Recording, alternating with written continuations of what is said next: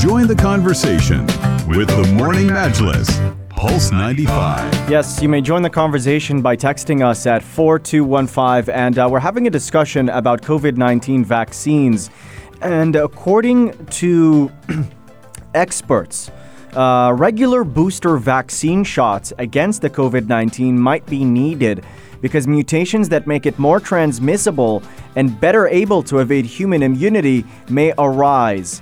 The COVID-19, which has killed 2.65 million people globally since it emerged in China in late 2019, mutates around once every 2 weeks, slower than influenza or HIV, but enough to require tweaks or vaccines. And Sharon Peacock, who heads COVID-19 genomics in the United Kingdom, which has sequenced nearly half of the coronavirus genomes so far, said international cooperation was needed in this cat and mouse battle with the virus.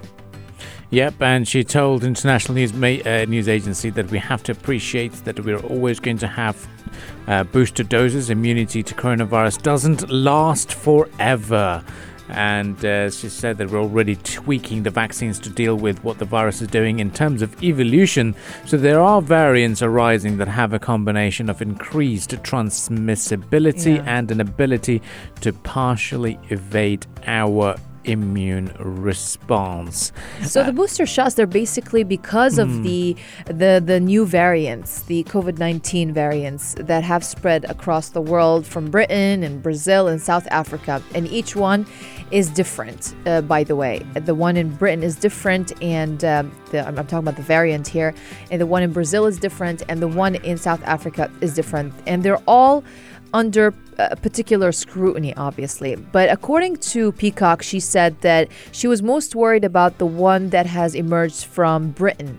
She said it is more transmissible, but it also has a change in a gene mutation, which we refer to as E484K, which is associated with reduced immunity. So our immunity is reduced against the virus. But with 120 million cases of COVID-19 around the world, it is getting hard to keep track of all the alphabet soup of variants, let's say. So her team or her teams are thinking in terms of constellations of mutations. She said a constellation of mutations would be like a leaderboard, if you like, which mutations in the genome that we're particularly concerned about, the E484K, is must be one of the top of the leaderboard. So we're developing our thinking around that leaderboard to think, regardless of the background and lineage, about what mutations or constellation of mutations are going to be important biologically and different combinations that have or may have slightly different biological effects. And on the topic of booster shots, the United Arab Emirates, one of the countries leading the way as far as COVID-19 vaccinations are concerned, having administered more than 6 million doses so far, is already administering a third dose of the Sinopharm vaccine as a booster shot to high-risk groups or anyone with a chronic illness as well. And looking at other developments, Moderna is also developing a vaccine at the moment. It's carrying out early-stage studies for this new COVID-19 vaccine, but they're pegging this new vaccine as a potential booster shot as well, adapted to newer mutations of the virus. So even the pharmaceutical companies are playing catch-up at the moment, and we might be seeing even more names come up as potential vaccines. Yep, exactly. And they've also looked at the fact that it is going to be inevitable that we'll have another virus emerge that is going to be of concern. And what they're saying is that they're hoping that they've learned quite a lot from this pandemic, that they will be better prepared to detect and contain it. And given the fact of how things are going, I think a lot of people have understood that they will have to regularly vaccinate themselves for the time being. And when you talk about the influenza vaccine as well, I don't think ever since the very first jab that we've taken when we were children that I've ever said, I need to get an influenza vaccine. I've never wanted to, and I had to go get it. But of course, with COVID-19, and given the fact that how deadly it has been and has caused quite a lot of deaths in a very short span of time as well, and spread rapidly, that is one of the reasons why booster shots, and it is going to be in the limelight. But I think it also depends on whether or not companies are going to continue with their push for that vaccine drive, because one of the reasons I got the vaccine done was courtesy of our team here at Sharjah Broadcasting Authority for having a vaccine drive in our own premises, and I took part in it. But if I were to go on my own and do it, I wouldn't have probably put in that much effort, to be honest.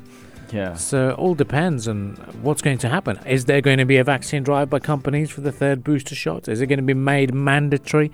Or is the government going to say that, if you want to renew your visas, if you want to do this, or if you want to apply for your driver's license, if you want to apply for anything, then you need a vaccine or recently you need to be vaccinated over the last 6 months. You don't know. Nothing. Yeah, nothing. My prediction is that we're going to have to get vaccinated every year. Yeah? My prediction. I don't know. Maybe you're the wrong. pharmaceutical one here. Yes, you're the expert. You're the pharmaceutical queen of the show. So I think we're going to have to get vaccinated every year. We'll have to see. I think scientists are still... Because this is not going away at all. It's not going away, and there are a lot of unanswered questions as well. I mean, scientists are preemptively looking at just how effective the current vaccines are. With the new variants. In spite of the new variants, exactly. Just how... To what extent do these new variants render the current vaccines that we have ineffective or less effective?